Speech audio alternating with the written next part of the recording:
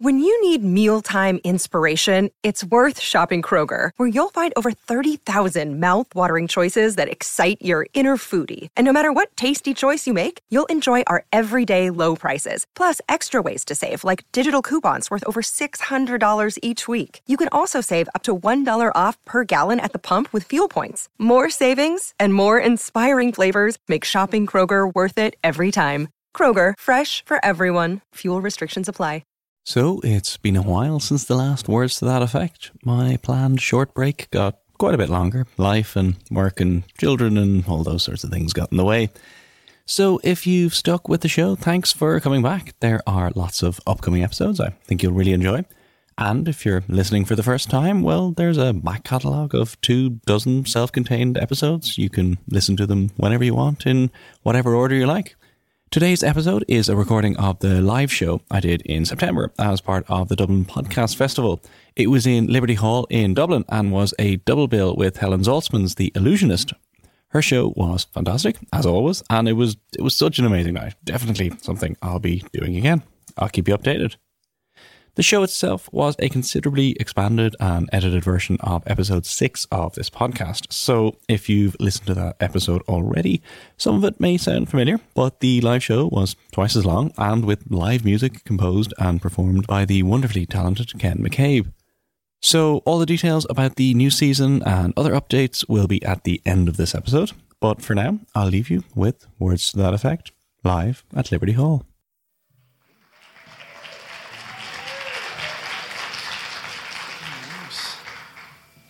Hi, thanks for coming.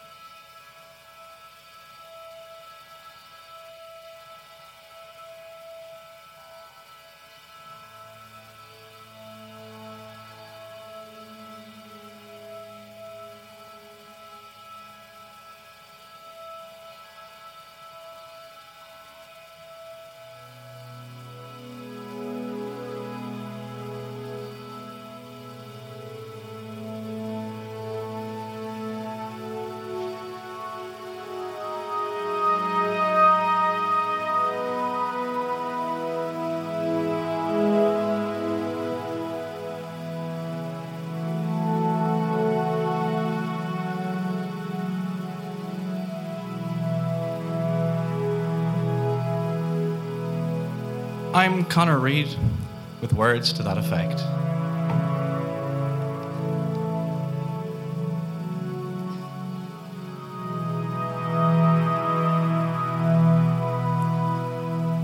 In 1881, an American neurologist named George Miller Beard published a hugely influential book. It was called American Nervousness, and in it he laid out the symptoms, cures, and implications of what he called neurasthenia. It was a diagnosis of a lack of nerve strength. It was something like what you might call nervous exhaustion, or what was often and is still called a nervous breakdown. Now, if you were alive in the US or in Europe in the 19th century, there was a pretty good chance you might be diagnosed with neurasthenia at some point. Well, there was a pretty good chance you'd be diagnosed with quite a lot of things in the 19th century. Cholera, smallpox, typhus, yellow fever. You know, you could take your pick of horrible infectious diseases. But we're just going to focus on one very different illness, neurasthenia. Why? Well, because neurasthenia was not fundamentally a medical problem. It was a social and cultural ailment. It was everywhere in the late 19th and early 20th century, and it's still with us today in various guises. It influenced literature and popular culture, and it shaped how we think about depression and trauma and mental health more generally. So, this is a story about a long-forgotten nervous disease, but it's also a story about science and culture, psychology and mental health, feminism and creativity, war and masculinity. about ghost stories, science fiction, and cowboy novels. So let's go back to George Miller Beard and his book on American nervousness. Now, Beard didn't coin the term neurasthenia, but he was the first to kind of write extensively about it, and he popularized it across the world in both medical circles and among the general public, to the point where pretty much it was basically a household word. And if you read books or magazines or newspapers from around the 1880s right through to at least the 1930s, you find accounts of neurasthenia everywhere. There are hundreds of newspaper ads claiming to cure the disease. Characters in fiction are constantly being struck down with neurasthenia. And now what all these doctors or authors or advertisers or newspapers readers actually had in mind when they described neurasthenia was not necessarily the same thing at all. So, what exactly is neurasthenia, you may well be asking at this point?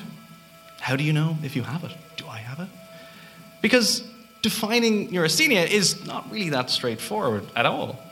The year before American Nervousness, Beard wrote another medical treatise on the subject, and in it he listed a ludicrous number of possible symptoms. Tenderness of the scalp, cramps, sweating hands and feet, excessive yawning, a lack of concentration, feelings of hopelessness, morbid fears, profound exhaustion, numbness, convulsions, insomnia, a sudden giving way of general or special functions, temporary paralysis. So, some people at the time, and far more subsequently, were understandably a little dubious at such a huge range of symptoms. But what Beard did do was to gather all of these possible symptoms into one understandable and, most importantly, treatable condition. In modern terms, neurasthenia patients were basically suffering from what we might now classify today as anything really from stress to anxiety, depression, or PTSD, post-traumatic stress disorder.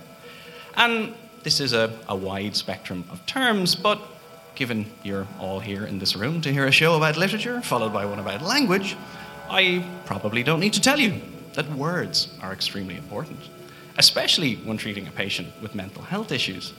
Lots of the terms from this period, especially the idea of nervous breakdown, are still used today by the general public, if not necessarily by doctors. So people use terms like a nervous breakdown or a case of nerves still quite a lot, or a breakdown, whereas we then try and translate that into sort of the approved terminology like depression or mixed anxiety and depression or anxiety disorders. This is Professor Brendan Kelly. He's a consultant psychiatrist at Tallaght Hospital in Dublin and Professor of Psychiatry in Trinity College. He has a wide area of expertise, but he's particularly interested in the history of mental health. And just as in Beard's time, classifying an illness today, putting it into words, is a hugely important part of a psychiatrist's job. You are ill. It's a really, really powerful thing to do, to tell someone they're ill. And the question has to be, does it benefit the person if I do that? Either psychologically, or does it lead us to an understanding, a shared understanding? Does it lead us to a treatment? Does it correctly legitimize symptoms or legitimize the person being excused from certain obligations like work? Or does it incorrectly legitimize them being excused from certain obligations like criminal responsibility? So in the 19th century, declaring someone to be suffering from neurasthenia at a time with a very different understanding of mental health from today could be a huge relief. It turned what would otherwise have been a poorly understood and socially stigmatizing mental illness into something real, into something hopefully curable.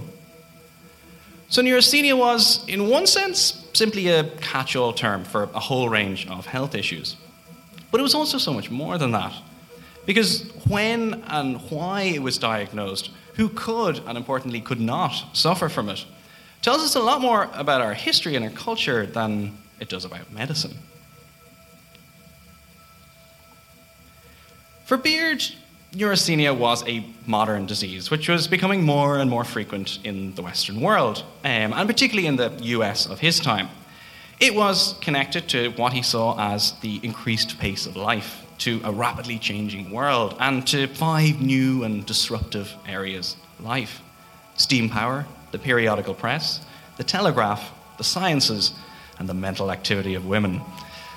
There was, it seemed, more competition in the workplace, more stress, more hurry, more worry. But then, of course, this was nothing new, and this wasn't just Beard or only in the US, but across the world, including in Ireland.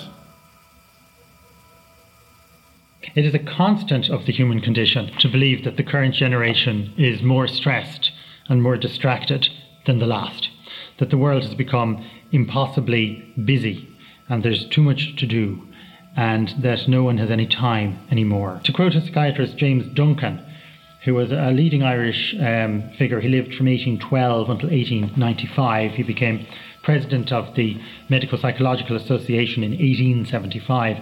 And in his presidential address, he said, and this is 1875, "A striking feature of the present age is that it is one of incessant mental activity. All is hurry, bustle, and excitement.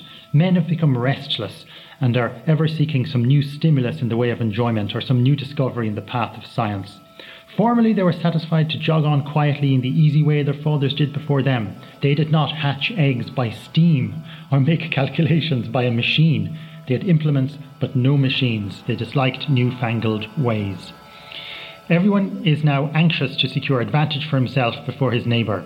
Is it necessary to prove that the greater the activity of the brain, the greater must be its liability to insanity?"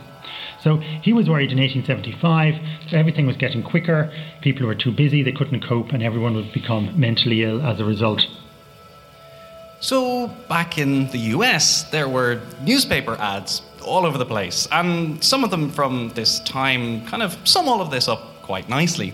One, for example, runs as follows.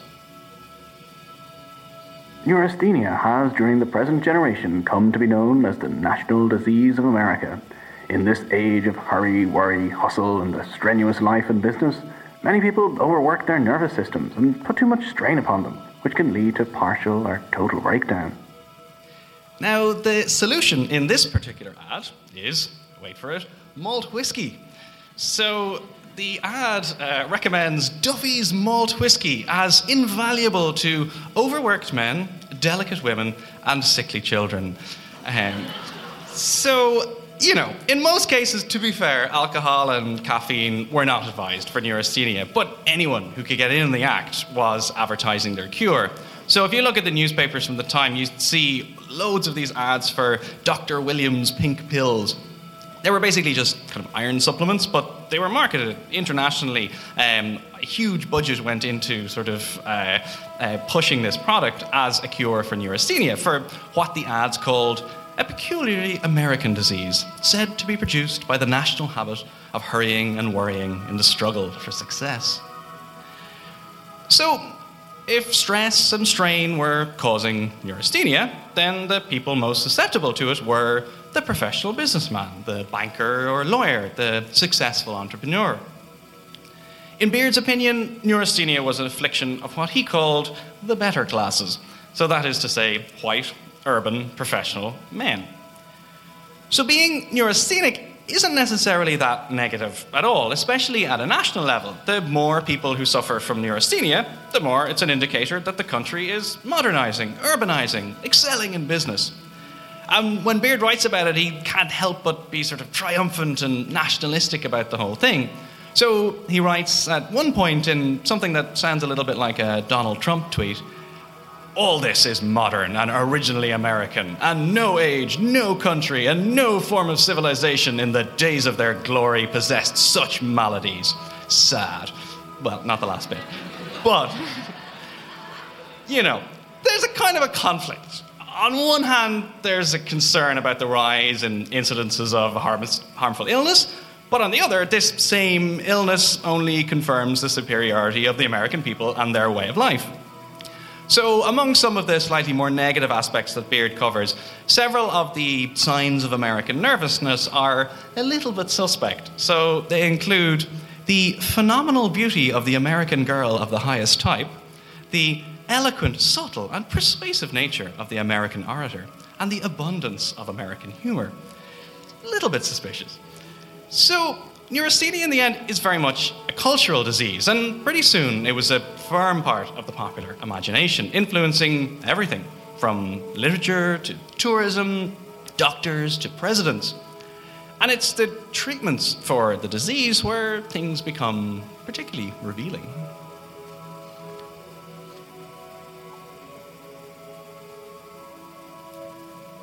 So neurasthenia was diagnosed in both men and women, but for Beard it was mostly a male affair, and it overwhelmingly affected white, wealthy, urban men living busy lives. Neurasthenia rendered strong, important men weak, impotent, feminine. The frequently recommended cure, then, was to do vigorous outdoor activities, manly activities, horse riding, fishing, hunting, cattle ranching. For American Easterners, confined to the stress and the strain of the fast-paced city, this meant going out west to the American frontier. And it soon became known as the West Cure. A whole host of American men went out west for health reasons, and lots of them invariably wrote about it. The Western genre, the cowboy novel, was born out of this tradition, all wrapped up in ideas of the strenuous life, manifest destiny, the frontier, and other aspects of white American identity at this time. One such person was Theodore Roosevelt, writer, soldier, statesman, rancher, hunter, explorer, US president, inspiration for the teddy bear, fun fact. He was advised to travel west for health reasons, and his hugely influential writing shaped perceptions of the West for decades. Edgar Rice Burroughs, the best-selling author of Tarzan and an important early writer of science fiction, was a lifelong admirer of Roosevelt, and he too spent time living the cowboy life, much of it with his brother, who had also been advised to head out west for his health. And these trips provided the basis for Burroughs' Western novels and, more importantly, the inspiration for his influential Barsoom or Mars novels. And these books became a foundation for decades of science fiction set on Mars. So all those books and TV shows and films about life on other planets you've seen over the years, they all have their origin in this period in the early 20th century, like most genre fiction. Roosevelt's close friend, Owen Wister, traveled to Wyoming to cure his neurasthenia, a trip which sparked his interest in the life of the cowboy. And then he wrote the phenomenally popular Western novel, The Virginian, in 1902. A decade later, Zane Grey, influenced by Wister, published Riders of the Purple Sage. And these two books, The Virginian and Riders of the Purple Sage, they basically invented the Western genre. So all of the cliches of the Western that you know from TV, from cinema, and so on, they all come from these two books. The romanticized cowboy life, the black-clad, gunslinging cowboy, quick on the draw, but living by a strict code of honor, the shootout finale. All of these, they come from Wister and from Grey. And then the novels were made into theatre shows, radio plays, TV series, films for decades and decades, continuing to influence how people saw the West. And then the amazingly named dude ranches were set up across the region to cater to Easterners traveling west to escape the neurasthenic city and recover their shattered nerves. So these ranches were attempts to recreate the West for Easterners who were reading books by the likes of Wister and Grey and were expecting to actually find this massively romanticized and mostly fictionalized version of the West. George Miller Beard had a lot to answer for.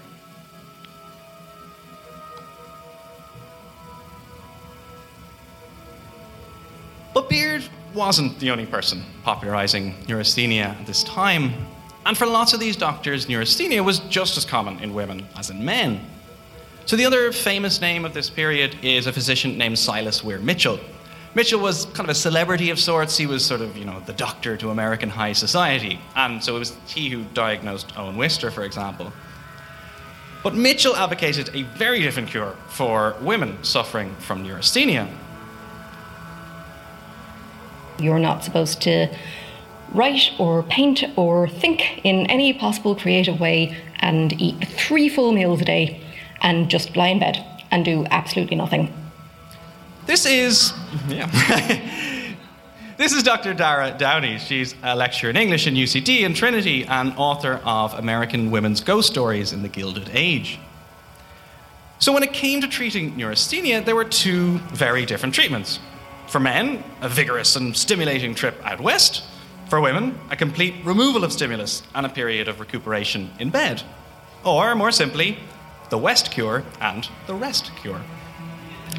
So, the Rest Cure is immortalised in one really great short story. It's a classic of American literature by a writer named Charlotte Perkins Gilman. Gilman, in lots of ways, was kind of reasonably typical of female writers at the time. She published fairly widely, sort of a lot of short things, stories, articles, kind of polemical works that would have appeared sort of originally in magazines, which was how most people made their money in the 1890s.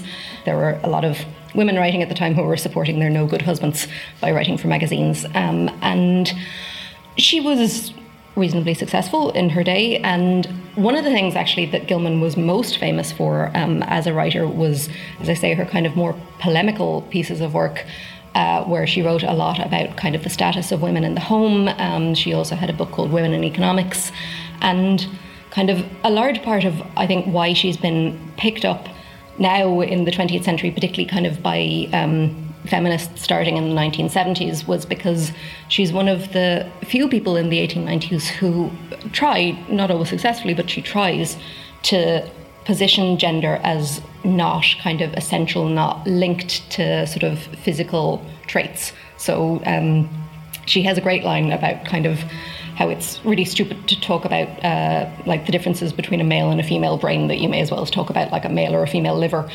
And so she was someone who kind of tried to put forward this general idea that gender was something that was socially constructed and that therefore women should and could be just as good and just as successful in the public sphere as men, and that they shouldn't just be confined to the home. So the short story that Gilman is most renowned for is called The Yellow Wallpaper, and it was inspired by Gilman's own experience of the Rest Cure as prescribed by Silas Weir Mitchell. John is a physician, and perhaps, I would not say it to a living soul, of course, but this is dead paper and a great relief to my mind. Perhaps that is one reason I do not get well faster. You see, he doesn't believe I am sick. What can one do? If a physician of high standing and one's own husband assures friends and relatives that really there is nothing the matter with one but temporary nervous depression, a slight hysterical tendency, what is one to do? So it's a story which takes aim not just at the Rest Cure, but at the entire patriarchal system which attempted to confine and suppress women. Back to Dr. Downey again. Really, it's a perfect little encapsulation of a lot of the kind of things that nowadays feminists are still trying to say about, you know, that it isn't just that sort of domestic life can maybe conceal or hide certain darknesses, but that it can actually create darkness and fear, and that it can sort of produce a very unpleasant way of life for women who are expected to be delighted with babies and delighted with housework and all of the rest of the thing. And when that didn't happen, that there was an awful lot of pressure on them to conform to a particular kind of normality. So The Yellow Wallpaper is very short, but it's a story that really captures your attention and grips it. I first read it in the library in Trinity in sort of the first year of my PhD, and I just remember looking up when I finished it going, was everyone else in that with me? That was, oh my God, I can't just believe what happened. It's like it packs a real punch, and it does it really, really quickly. So the story is about a woman who's suffering from postnatal depression. Her husband, John, in the excerpt you heard a minute ago, has diagnosed her with neurasthenia, and so he rents an old country house for them to stay in while she recuperates. There's a nice little room downstairs with chintz. She likes chintzy wallpaper. And he says, no, you must go up to this miserable room upstairs that has this disgusting yellow wallpaper that has... She says she keeps looking at the wallpaper and she's trying to work out what the pattern is in it. How does it repeat? What are the ways that it kind of comes together in a sort of symmetrical way? And she just can't work it out, and it drives her mad, literally. She's writing in her diary, explaining to us about this yellow wallpaper, and she starts to see things in it. Eventually, she starts seeing kind of multiple women, and then these kind of shrink down to one single woman who she tries to free from kind of behind the pattern of the wallpaper. And at the end, spoiler alert, she and the woman behind the wallpaper essentially kind of become one, and she's basically turned into a phrase that some people may have heard, the mad woman in the attic, from Jane Eyre. She's kind of a version of Bertha Rochester, crawling around on all fours in this room, her hair all over the place. She's thrown the key out the window so that people can't get in, and her husband breaks the door down and sees her crawling around, and he faints, and she just crawls over him.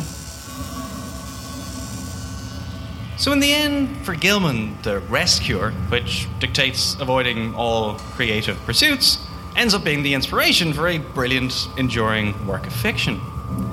It seems that, however neurasthenia was treated, rest cure or west cure, creativity and literature were there.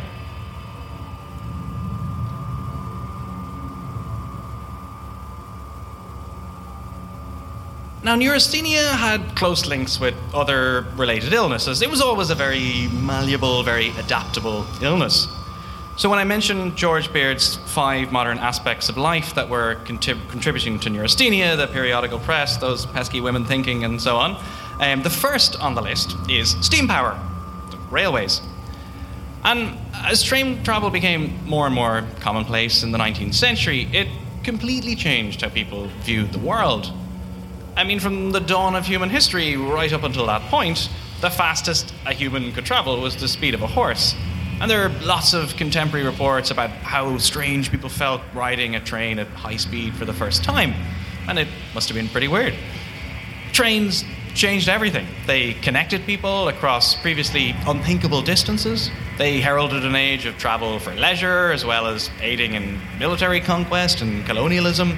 They prompted the standardization of time. They were the beginning of a truly globalized world. But another thing they did was crash a lot.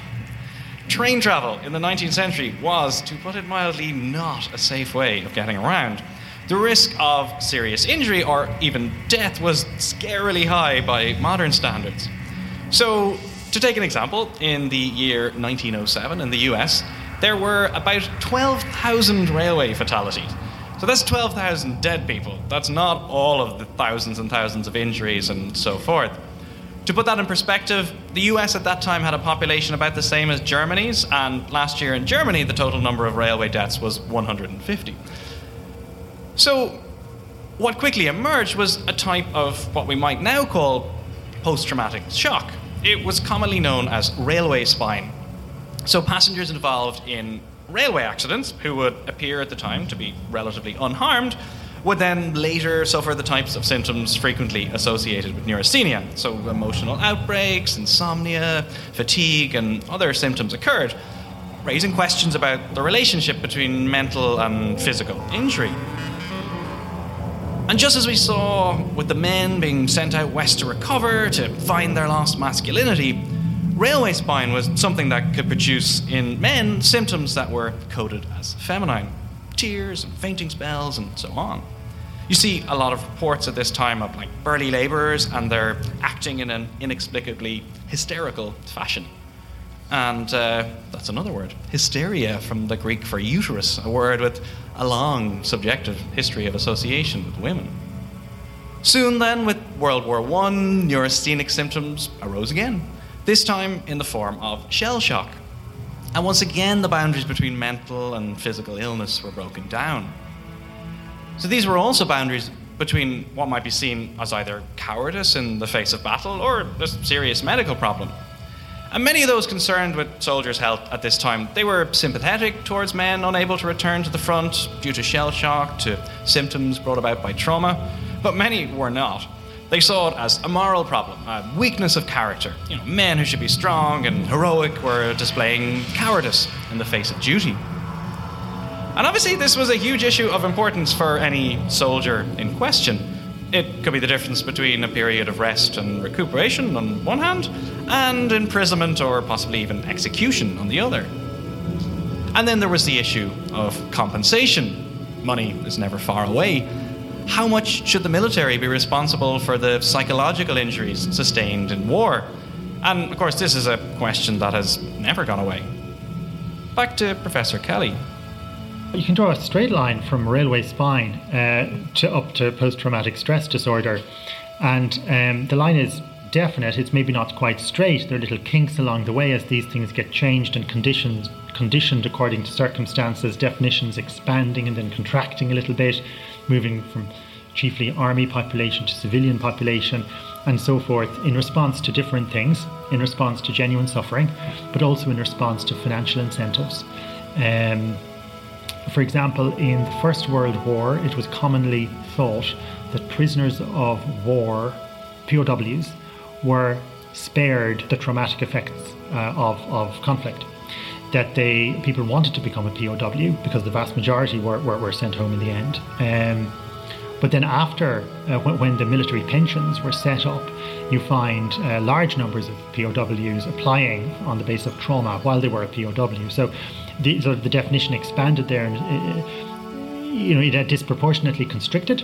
Being a POW was definitely stressful and traumatic, of course, but then it expanded a bit again, the official definition, when the pension started, and then there was a reaction, so it constricted again, and then it moved more into the civilian population with post-traumatic stress disorder.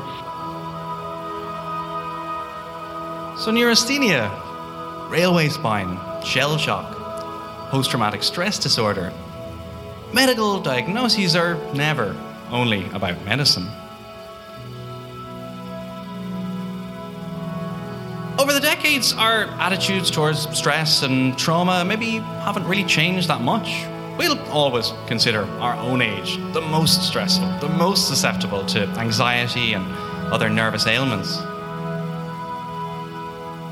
So we're seeing people worried that young people especially are spending all their time with computer screens and social media and mobile phones and things like this, and that therefore they're more liable to psychological problems, poor concentration and so forth. There's really no evidence at all that this is true or ever was. It's just a constant that humans think their lives are far more hassled and harried than those who came before them. So these worries reflect not just our own anxieties at a personal level, but the cultural and social anxieties of our time. For Beard, it was urban life, transport, and the changing roles of women. Today, it's concerns about the internet, communications, social media. Neurasthenia may have long disappeared as a medical diagnosis, but its legacy lives on in our terminology and our attitudes towards mental health, in our understanding of how science, medicine, and culture are always inescapably intertwined. And of course, in some particularly great works of literature. Thank you.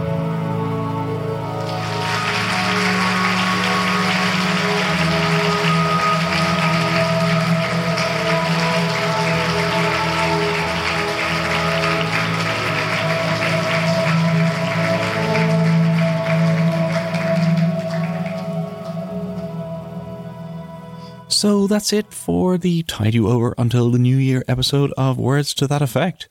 Thanks for listening and for bearing with me while I got a new season of episodes together. Things will be back to the usual fortnightly schedule with a new episode every second Monday. So season 3 will officially kick off on Monday the 14th of January. In the meantime, I'll be on all the usual social media places. The show's on Facebook and Instagram. I'm on Twitter at CEDRead. And the Words to That Effect website is wttepodcast.com. Thank you to those of you who got in touch to ask about new episodes. It's really nice to hear from people who are enjoying the show. And a particularly big thank you to those of you who have signed up to support the show on Patreon. If you'd like to contribute a few euro to help cover the modest costs of the show, then you can head over to patreon.com, that's patreon.com/WTTE. This show is a part of the Amazing Head Stuff podcast network. There are loads of other great shows, so if you want to have a listen, head on over to headstuff.org. And finally, thank you to Ken McCabe, who mixed this episode and whose music you can hear on the live show. So that's everything. I hope you've had a relaxing and literature-filled Christmas, and I'll see you on the 14th of January for Season 3. This podcast is part of the Headstuff Podcast Network.